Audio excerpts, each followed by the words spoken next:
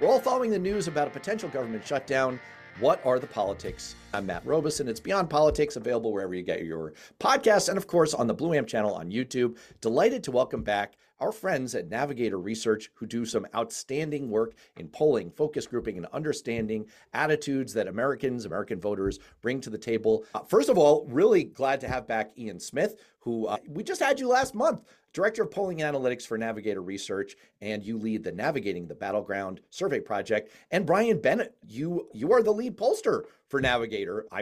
This is an honor, and welcome to the show. Thanks for having us on. So you guys just did some focus grouping on this question of how do people feel about the fact that our entire government might shut down. I want to get into your top line takeaways. One of them we were talking right before we got into the show is don't talk about process, talk about substance. Let's start with process though for just a second. What did you do here? How did you do this research what were you trying to figure out, and why did you do the research this way? Sure, I can take this. So we conducted 4 focus groups just last week in Omaha, Detroit, and Pittsburgh with weak Democrats who aren't strongly loyal to their partisan affiliation and independent voters. And part of the reason why we wanted to talk to those voters is that, to your point about process and not wanting to hear about it, a lot of voters in general have not really heard about a government shutdown until very recently. And so we wanted to talk to independents and Democrats who probably should be on the side of not shutting down the government, but who have just not heard a lot, to understand some of the kind of messaging nuances about the debate. Interestingly, the findings of the focus groups were consistent regardless of partisan affiliation. Main kind of takeaway was people do not really want a shutdown. They see a lot of the stakes of the debate of a shutdown as being, one focus group respondent said, stupid. And why did they think it was stupid? Because they didn't really understand what the terms were and how the connection between spending priorities of the federal government and impeaching Biden or funding a border wall. They want to see government work for them. And they just really didn't understand a lot of those kinds of debates. They see a shutdown as a symbol of broken government, and they really want there to be bipartisan cooperation, at least in the ability to be able to fund the federal government's priorities, including Social Security, education, in particular, veterans benefits, and so on and so forth. So let me just read that back to you for a second. What you were trying to figure out here is you want to talk to the kinds of voters in the kinds of places who Democrats need to win, should win in the next election. These are voters who may not be like super tied to the Democratic Party, so they're potentially open to persuasion. And you wanted to figure out information, what news is breaking through to them, what messages are they taking out of the news, and what messages will be most important for Democrats to convey to them to help explain and focus them on the meaning of a government shutdown. Yeah, absolutely. And just to say a little bit more about why we picked those areas. Why Omaha, man? Omaha might come as a little bit of a surprise, but Nebraska's 2nd congressional district is one of the kind of key swing districts where Biden won that district, but is currently represented by a Republican. Same with Michigan 10, and same in a lot of the Pittsburgh suburban areas where we recruited a lot of these participants. And we're not just thinking about in terms of the presidential battleground, but also in terms of, especially with our Navigating the Battleground project, which Ian can talk a little bit more about, we're also thinking about areas where this debate is basically centered in the House of Representatives. And so we really wanted to think through the middle of the road of the House of Representatives, which is very narrow, but it does exist, and who might get to 218 in order to be able to fund the government. So despite our general presidential myopia, look, we have federal myopia in the Democratic Party, let's be clear, but despite our general federal and presidential myopia, there are other branches of government and other elections that go on. And so you're looking at swing areas for the House of Representatives and for the U.S. Senate. And you chose Omaha because it's one of those districts that's not only important for the House of Representatives, but also Nebraska is one of those 2 states that splits their electoral votes. I actually happened to work in Congress for a member of Congress who represented the other one, Maine's 2nd congressional district, about 20 years ago. So the politics there are actually a decent barometer for what you might expect in a swing area that you focus on, Ian, right? Like these battleground areas for the U.S. House of Representatives. Totally. And really, while this voter is unique, it's a kind of a broader, what I call it, a microscope for the broader electorate, right? And we can get into some of this in a little bit, but we're really educating these folks on shutdown. When it comes to some of these groups, right, we have maybe one participant per group, Bryan, who was shut down as when we're volunteering, hey, what's going on in the country today? And one person will be like, loosely have heard about it. But once we get into it, what really matters is the impacts and what Republicans are actually proposing here for their quote unquote deals, right? But to Bryan's point, is less about the process and more about the impacts here. And I promise I'm about to stop breaking your number one rule, which is don't focus on the process. People are super bored about this. But because I'm an uber nerd, you did a focus group, not a poll. People are used to seeing polls on things like this. Why a focus group? What type of information are you trying to get by doing a focus group? I mean, we've had you on before talking about dial testing. And of course, we're all used to talking about polls. Why focus grouping for looking at a question like this? We've actually done both, kind of bookending this focus group. We had a survey come out right before the focus group, kind of testing atmospherics on the shutdown. And then we do the focus group to get real language, real knowledge from the ground, right? The qualitative research is all about putting messaging and getting back voters in their own words, their own thoughts, gauging that impact of your messaging, of what's happening in the day. And we just thought that was really important, specifically to land that plane on what voters are actually talking about, right? And yeah, I don't know, Bryan can add on here, but we thought it was really important to, like, in this moment, for us uber nerds to hear what actual voters are thinking, right? And they see this as tit for tat.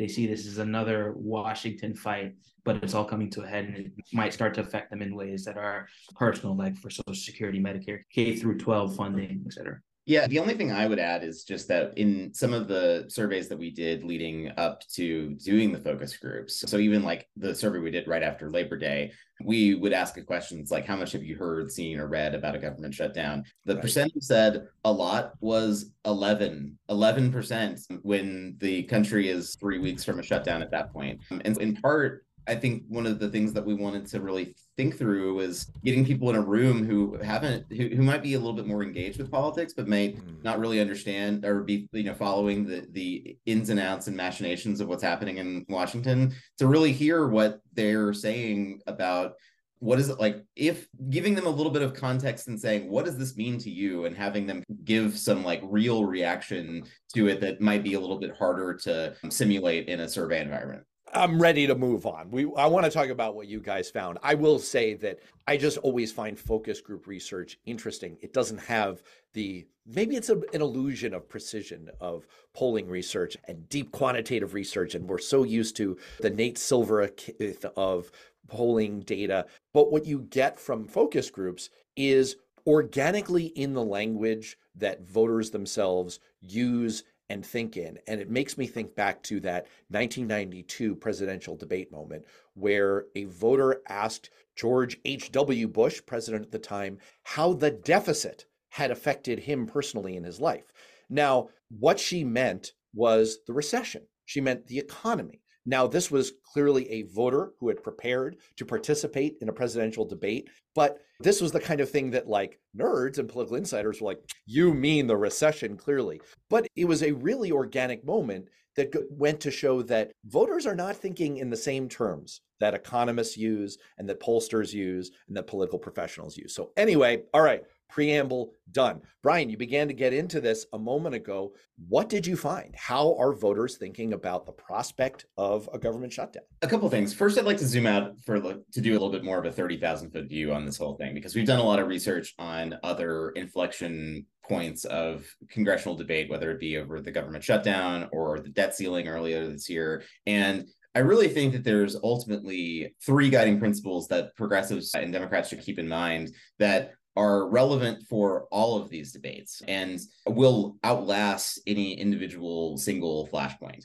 And these are all come from our research. The first is that the public doesn't just not want spending cuts. The public wants more public investment. When we have tested a number of potential cuts to different programs, the public generally universally is opposed to almost all of them. And in particular, ones that are focused on education, Social Security, Medicare, veterans benefits, nutrition assistance, clean water. There's almost a universal opposition to all of those programs, which are the very ones that Republicans are trying to cut in this particular shutdown, which I think is relevant, but are also the kind of things that were at stake in the debt ceiling fight, where we found that things like the things that people were most concerned about if we had gone over the cliff were delays in payments to Social Security and Medicare, delays in payments to veterans, and a huge increase in the rise of unemployment, which are all related to a lot of the negative vibes in the economy. So that's one. Say focus on what is the rationale for increasing public investment, not decreasing it.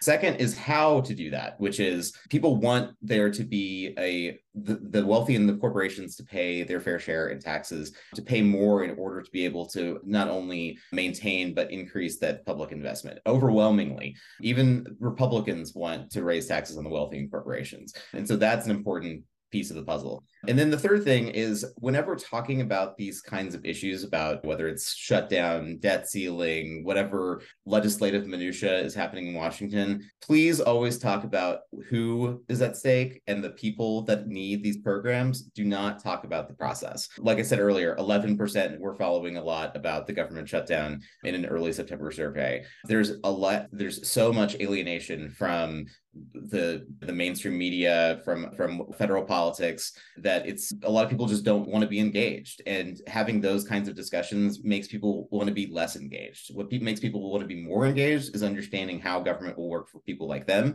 which is how all three of these principles fold into each other. And to bring it down to the more like micro moment or point that we're in now, I think a healthy way to talk about that is using those frames, right? One, what's at stake here? Why are we in this place? Republicans are holding Social Security, Medicare, education funding hostage, abortion access hostage in this moment to block what is essentially a spending resolution, right? And when we put it in those terms, one, we're met with, in this focus group, we're met with some initial confusion. Bryan alluded to it earlier. What does abortion medication access have to do with funding our government, right? But to educate these folks, we have to tell them that's exactly where the debate is at for some Republicans in the House, right? A little processy, but again, we're talking about the broader impacts. But yeah, when we get down to brass tacks there and tell them exactly what frame this debate is in, this is not just more Democratic and Republican tit for tat as voters come to the table with those assumptions. This is a specific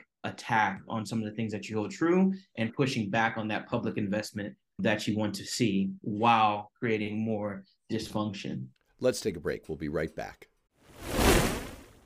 Hey, it's Matt. You may have heard my recent guest, Matt McNeil, an outstanding progressive radio host out of Minnesota, and you might be thinking, I wish there were a show like that where I live. Well, you can listen to the Matt McNeil Show streamed live every weekday from 3 to 5 p.m. on AM 950 KTNF, Minneapolis, St. Paul, or you can get the podcast of the Matt McNeil Show wherever you get your podcasts.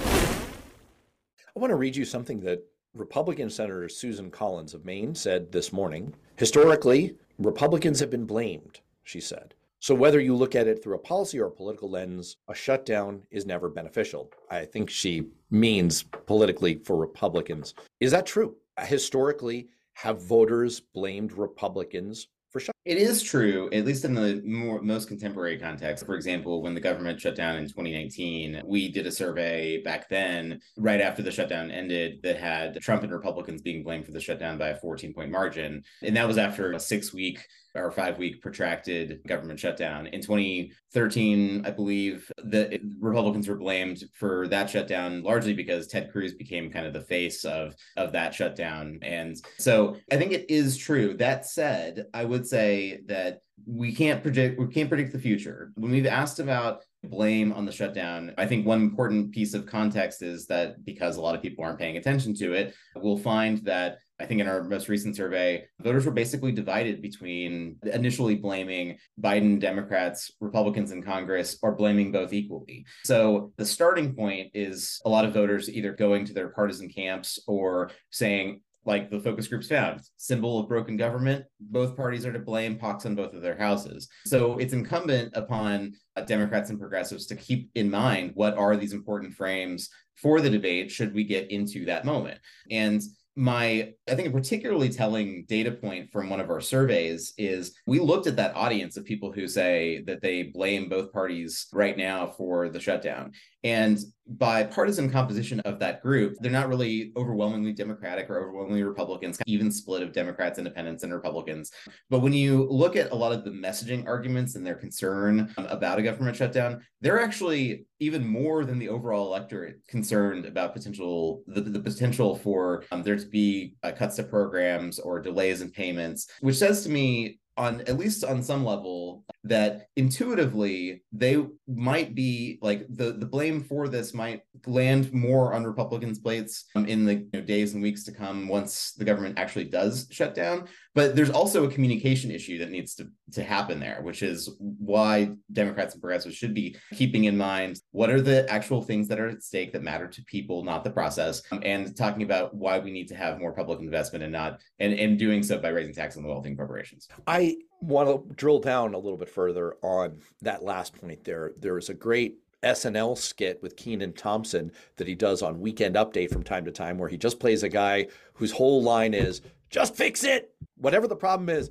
just fix it, which it's marginally funny. He does better skits, but it makes a really good underlying point about there is definitely a strain of that in American voter sentiment. And I felt like I picked up some of it in some of the responses that you put into your report here. You have a Nebraska woman saying, it feels like toddlers. I'm going to take my ball and go home unless you come back here. And again, that makes me dislike all these members of Congress. There is a definite plague on both their houses vibe to this. So I want to talk a little bit about where this might go. Let's say we do have a shutdown. Who knows how long it'll go? All shutdowns are not created equal, but there's one, I could lay out a case that initially, who knows who the public will blame? Maybe they will lean slightly more toward blaming Republicans, as you just laid out, as they've historically done.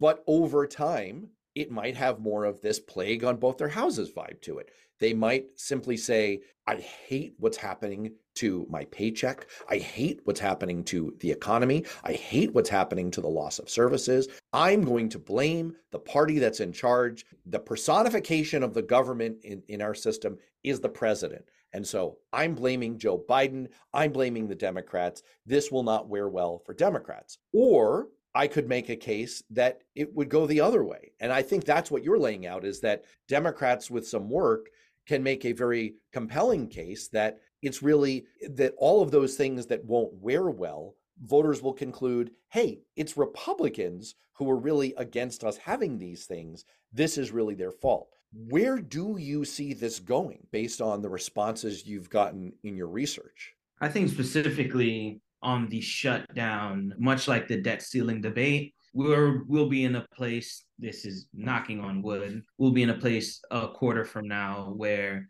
the shutdown is less relevant at conversation at that moment in time than Republicans' actual priorities, right? I think there's some train of thought where no matter what's happening in the economy, the president, the layman voter will hold the president responsible for that to some degree, right? But ultimately it's going to come down to where we can land on messaging and whether or not we can let voters know that we're the party who cares about increasing your Social Security and Medicare benefits, and doing that by, among others, and doing that by making billionaires and corporations pay their fair share. And that's the fight we've been in since 2008, really. So long term, the shutdown will not be a pillar of messaging for the Democratic Party. But long term, the consequences of the shutdown, the debt ceiling, and any other kind of spending negotiations we have will be where we're able to land the plane and frame Republicans' priorities here, which is cutting spending and cutting benefits for the average American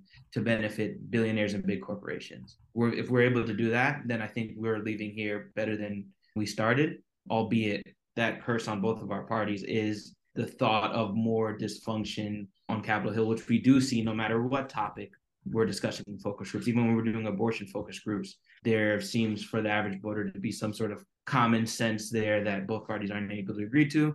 and you have to educate them to tell them that Republicans are pushing back against that. But ultimately, this is a framing conversation for the long term and less of a shutdown conversation for the long term. So let me read that back to you. This has a real Neo Matrix, there is no spoon vibe to it. What you're saying is the best way for Democrats to talk about the shutdown is there is no spoon. Don't talk about the shutdown. It's not really about that. That goes back to Bryan's 30,000 foot view from the very beginning, which is voters tire very quickly about the word shutdown. It just sounds to them like your kids fighting in the back of the car. Stop it. Just stop it. I don't want to hear it. What Democrats need to be talking about is the core issues underlying it, which is access to abortion, gay marriage, the impeachment follies, and the real effects on people's lives, Social Security, paychecks, those kinds of underlying issues that ultimately what Democrats need to do to be successful in winning that kind of long-term tail is talking about those issues, not getting focused on the shutdown qua the shutdown, because that's something that voters might tune out on. Yeah, absolutely. And I think that the shutdown is important. We say all of this to highlight what should be the focus, but ultimately this is a shutdown. This is a huge moment for voters once they're made aware, right? We even had a woman who was like brought to tears because her employment is actually so closely related to government funding, and a shutdown would directly affect her almost immediately. So I'm not saying that we should be ignoring the shutdown, but let's focus on the why, not the what here. And the other piece of that too is that we haven't really talked that much about just like the general vibes in the economy and the strong negative economic sentiment that people have about the state of the economy today. It's not that surprising that a lot of the strongest arguments that kind of push back on the notion of we need spending cuts or government shutdown to force those spending cuts, the strongest arguments generally focus on we can't hurt working families at a time when the economy is bad. We can't take away benefits or programs from people who need it when costs have been rising. And also that's another, I don't want to say opportunity is the wrong word, but like if this debate is thrust upon Democrats and progressives to have to litigate, I think also linking it to why those programs are important to people in this economy when people are feeling uneasy about their personal financial situations is critical. Do you hear much in the focus groups or in your other research about some of the high-profile strikes that are going on? I'm curious about how people are viewing those kinds of issues through this general lens of how they're thinking about the economy. We've had this kind of long-standing trend of the measurables. What did the Bush Treasury Secretary say? The fundamentals of the economy are strong. The fundamentals of the economy are strong from an economist standpoint. Growth is good. We have historically 50-year low unemployment, massive job creation.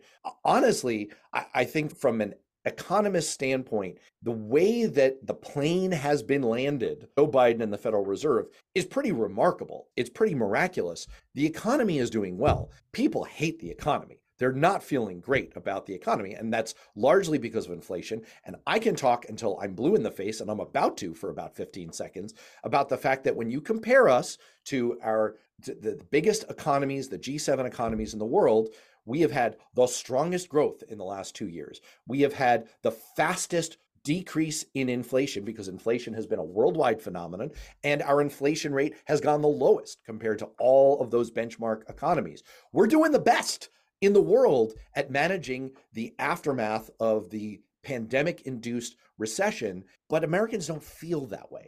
So let's get this back to people's personal economic experience. As you just said, Bryan, it's a time of rising costs, and yet you have workers in two major industries on strike asking for pretty substantial wage concessions. How do people feel about that? How do people feel about Joe Biden joining the picket line for the UAW? That's really interesting. And personally, I can't say that I know because Joe Biden did that yesterday and I haven't been in the field. You are a data scientist. You're going to go where the data leads. So don't want to put you on the spot to have conjecture. But we did recently ask a few questions about both not just the UAW strike, but also about the writer strike in Hollywood that fortunately seems to have ended. And in both cases, most Americans by pretty overwhelming shares, and I might even say I was a little surprised by how overwhelming the shares were on the side of workers, not the companies or the Hollywood studios. They were very much in favor of workers being able to stand up. Now, it's not surprising in the sense that last month we actually did a deeper dive on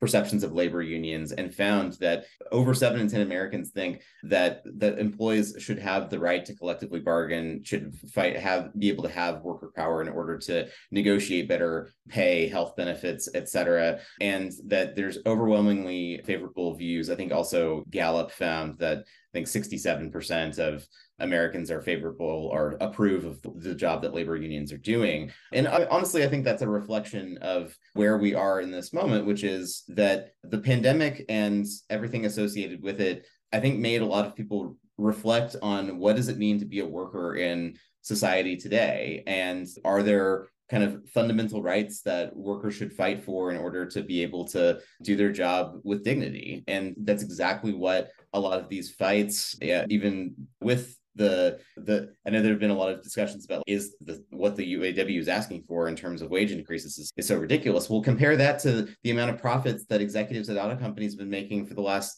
30 years at the same time when they've almost been literally the auto industry almost failed 15 years ago. It was the workers who stood behind it and were able to work during a financial crisis in order to help get through that and bring the auto industry back.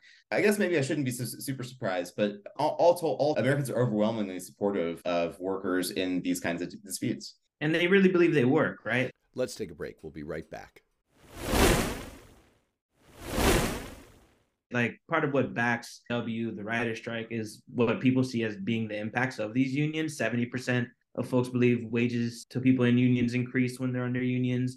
Workplace safety increases. 70% believe workplace safety increases to folks under unions. PTO and paid time off and family leave increases when folks are under unions. So essentially, Americans are seeing the impacts and benefits of what union membership gives them. And I think unions have earned trust there from the general public when it comes to these initiatives. Oh, and one other small data point, which I thought was absolutely just really underscores the importance of unions, is we actually asked a question: how do you feel about how confident do you feel about your personal financial situation a few months from now? Among the country overall, about 40% said that they felt confident in their personal financial situation. Among those living in union households, that number was 57%, which is very much higher than overall. And in large part, that's driven by the fact that they have that union. They have the ability, they have people who have their backs. And I think that's exactly indicative of what the kind of thing we want to see in employment in America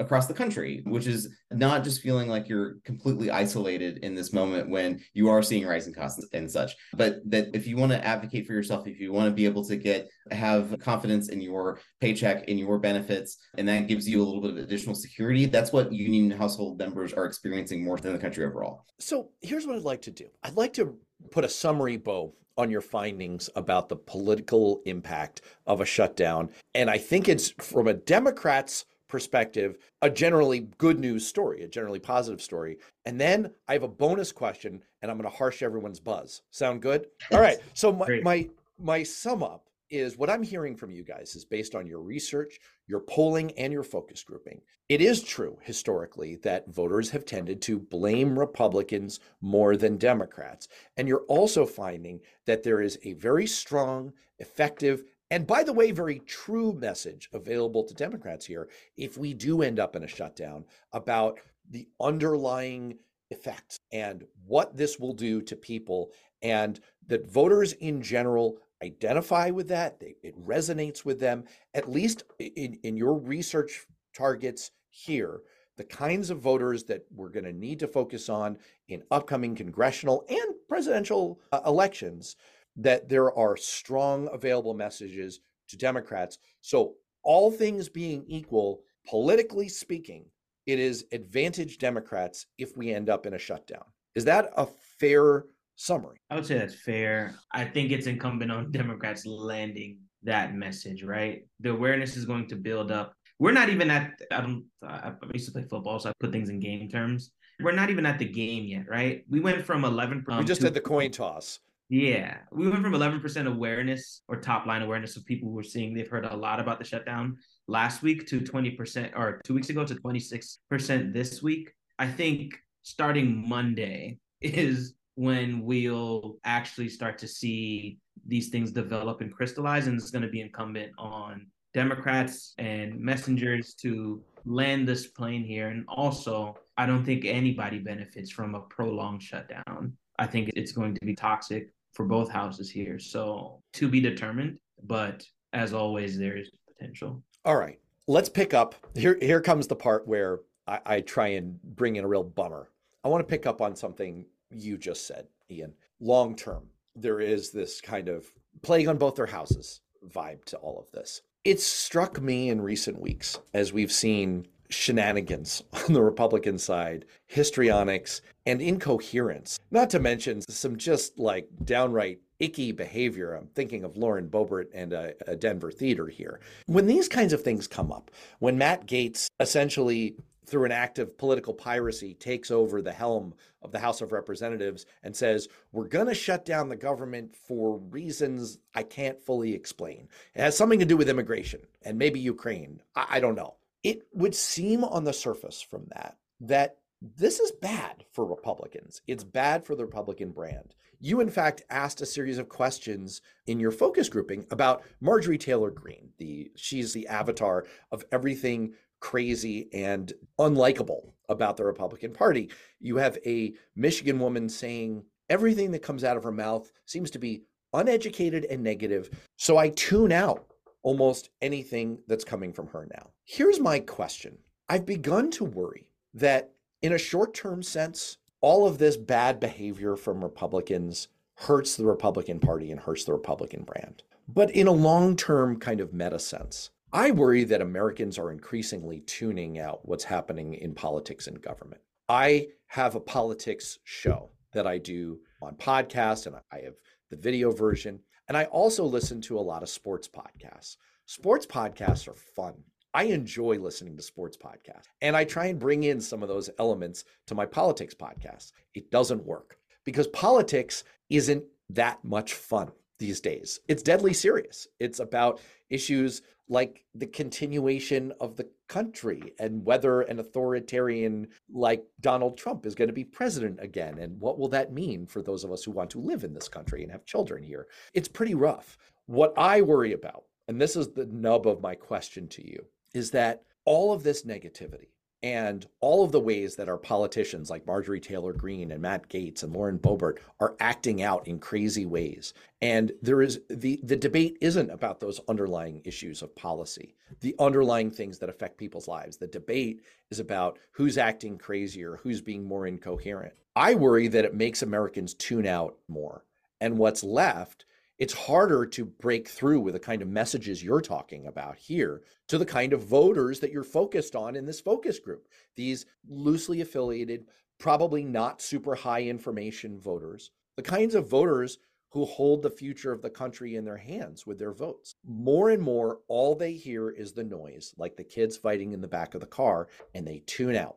And that's a disadvantage for Democrats. That's a disadvantage for people who take government and politics seriously, that the long-term effect of this is only the crazies being involved in the process and us being essentially subject to their electoral power, unless the people in the middle who are trying to lead their lives and have a major stake in the outcomes of these kinds of government processes. I hope I summed up my concern in a clear enough way there, but it is fundamentally that all of this, maybe it is short-term advantage, politically speaking, for Democrats. In the long term, I worry about how corrosive it is, and I worry that it actually, paradoxically, empowers the crazies. What do you make of my worry? So I think I share some of your concerns, but I'll try to leave you with at least a little bit of optimism on some of these questions. Yes, this is the therapy I'm looking for. I'm happy to help. So lay down on the couch. I think you're absolutely right that this is part of the conservative and Republican strategy. It always has been. It is the undermining of public institutions is a piece of whether it is the federal government or whether it's Congress or the presidency, education. There are doctors, science, medical knowledge. Exactly. This leads to people then questioning, oh, where am I getting my information from? Then that leads to reducing confidence in the media and people going to do their own research. So I think that is super, super corrosive. And I think that is a trend that we're not going to be able to solve. No one is going to be able to solve for that on a short time horizon by like 2024. That trend has been around for a long time. It will continue for the foreseeable future. And I think it is incumbent that we really, as a society, deal with that head on. But that's probably a more systemic fight for a longer time horizon another day. The optimism that I somewhat take is that if you look at certain examples in the way, and I can't predict the future, and Donald Trump certainly could be elected president in 2024, and all of that is, I want to be clear that this is not, I don't want to be overly rosy. But if past this prologue, since January 6th, for example, we have seen a large societal rejection of MAGA extremism, I guess we'll call it. And that's not just manifested in people saying in a survey, oh, I don't like what they did attacking the Capitol that day. Which should have been a terrible election by the fundamentals compared to historical standards. Democrats significantly overperformed. And in part, that was due to the Dobbs decision. In large part, that was due to the Dobbs decision that overturned Roe versus Wade and the salience of abortion as an issue in that election. But there also was the fact that every single major candidate who was an election denier for the U.S. Senate or for Secretary of State lost their election. I don't think that's a coincidence in those particular battleground states that have been so key. In special elections in this cycle from 2023 and 2020, or in the 2023, just this year, Democrats have overperformed the fundamentals in 18 of 24 elections that have happened, if I recall correctly. And whether or not there may be the trade-off of more extremism leads to people tuning out, which creates kind of the paradoxical effect of them not realizing necessarily what's at stake. That certainly is, I think, a risk, and it probably will be a factor for some voters. I think also the fact that there is this omnipresent extremism, people don't want that either. And if they are like detecting it even on the margins, I think they've become a little bit reviled to it. And that is the, like, how that nets out between those two dynamics, I have no idea. But I'm somewhat encouraged by recent election results in that regard. And I think that if you have a record for, let's just take the presidential, for example, of if Biden's argument is, yeah, I'm old, but I also passed a generational level of legislative agendas that are making, or policies that are making lives better for people like you and brought the economy back from the pandemic, versus whatever the Trump argument is, which I don't think is going to be very grounded in policy and will probably have a few threats to people's lives and whatever. I think that for the voters in the middle who are not super tuned in,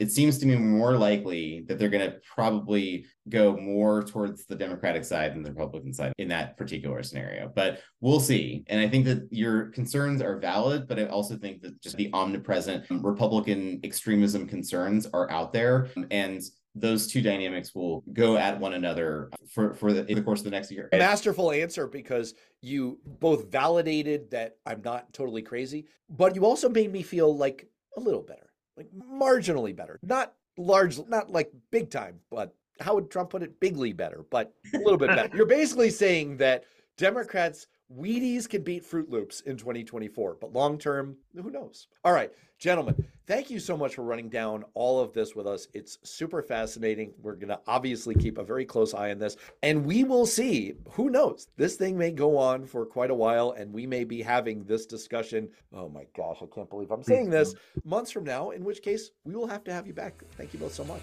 Thank you. Thank you for having us.